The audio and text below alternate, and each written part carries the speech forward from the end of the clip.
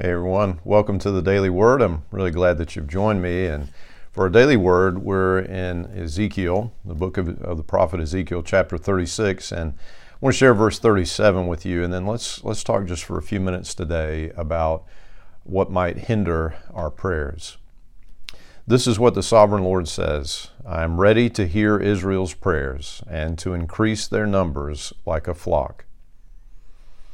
So, God is speaking through the prophet Ezekiel about the homecoming that he has promised to the people of Israel.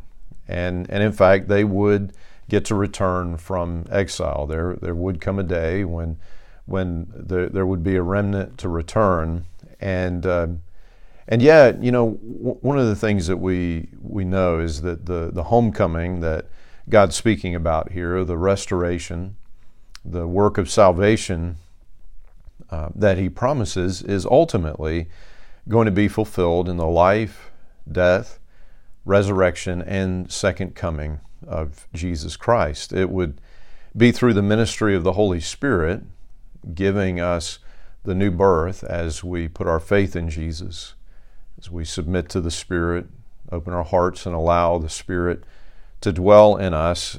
This is the work of God to give us the new heart that Ezekiel describes as the Spirit leads him in Ezekiel 36 here.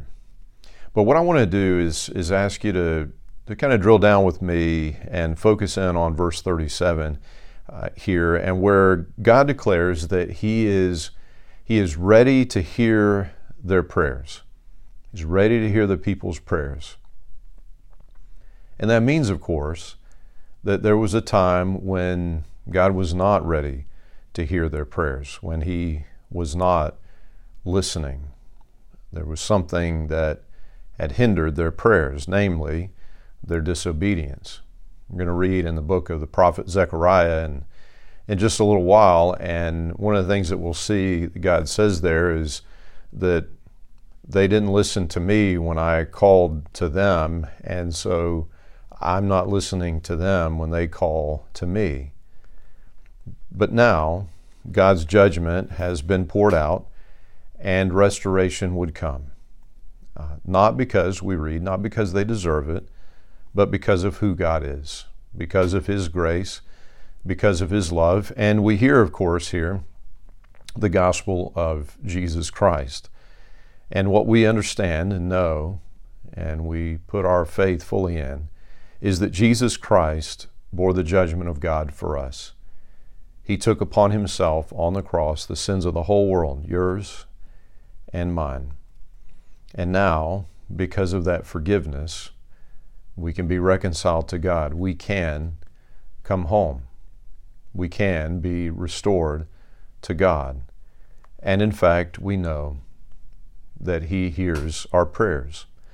There's this portion of Hebrews chapter 4 that I think is so beautiful. It's talking about how Jesus is our great high priest. He is also, of course, the perfect Lamb of God. He's the once-for-all sacrifice for our sins. And so in 4:16 we read this: So let us come boldly to the throne of our gracious God.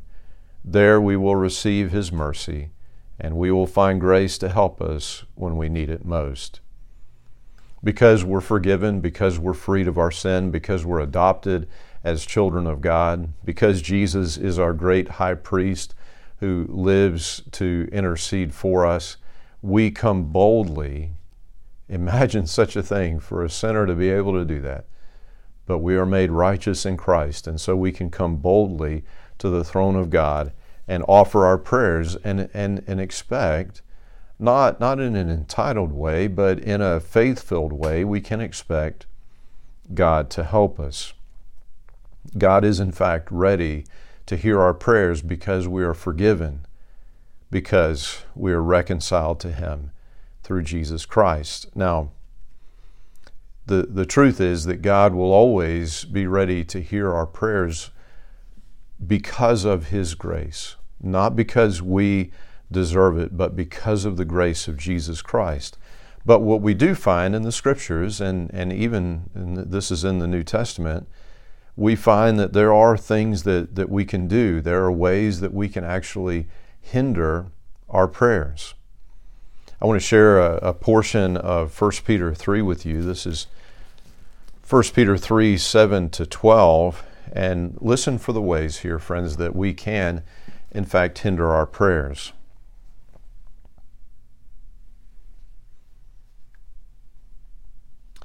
In the same way, you husbands must give honor to your wives. Treat your wife with understanding as you live together. She may be weaker than you are, but she is your equal partner in God's gift of new life. Treat her as you should, so your prayers will not be hindered. Finally, all of you should be of one mind. Sympathize with each other. Love each other as brothers and sisters. Be tender-hearted and keep a humble attitude. Don't repay evil for evil. Don't retaliate with insults when people insult you. Instead, pay them back with a blessing. That is what God has called you to do, and He will grant you His blessing. For the Scriptures say, and now we're going to have a quote from Psalm 34. If you want to enjoy life, see many happy days, keep your tongue from speaking evil and your lips from telling lies.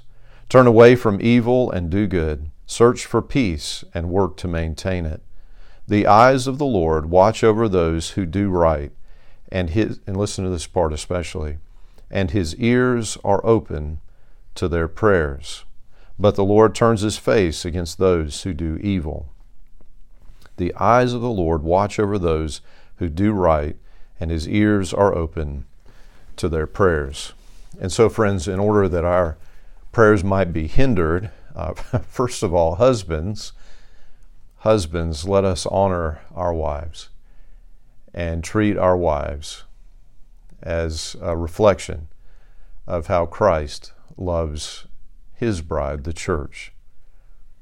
And let us all live in humility, in obedience to God, tender-hearted, forgiving each other, that we might never hinder our prayers, the prayers that, friends, God is ready to hear.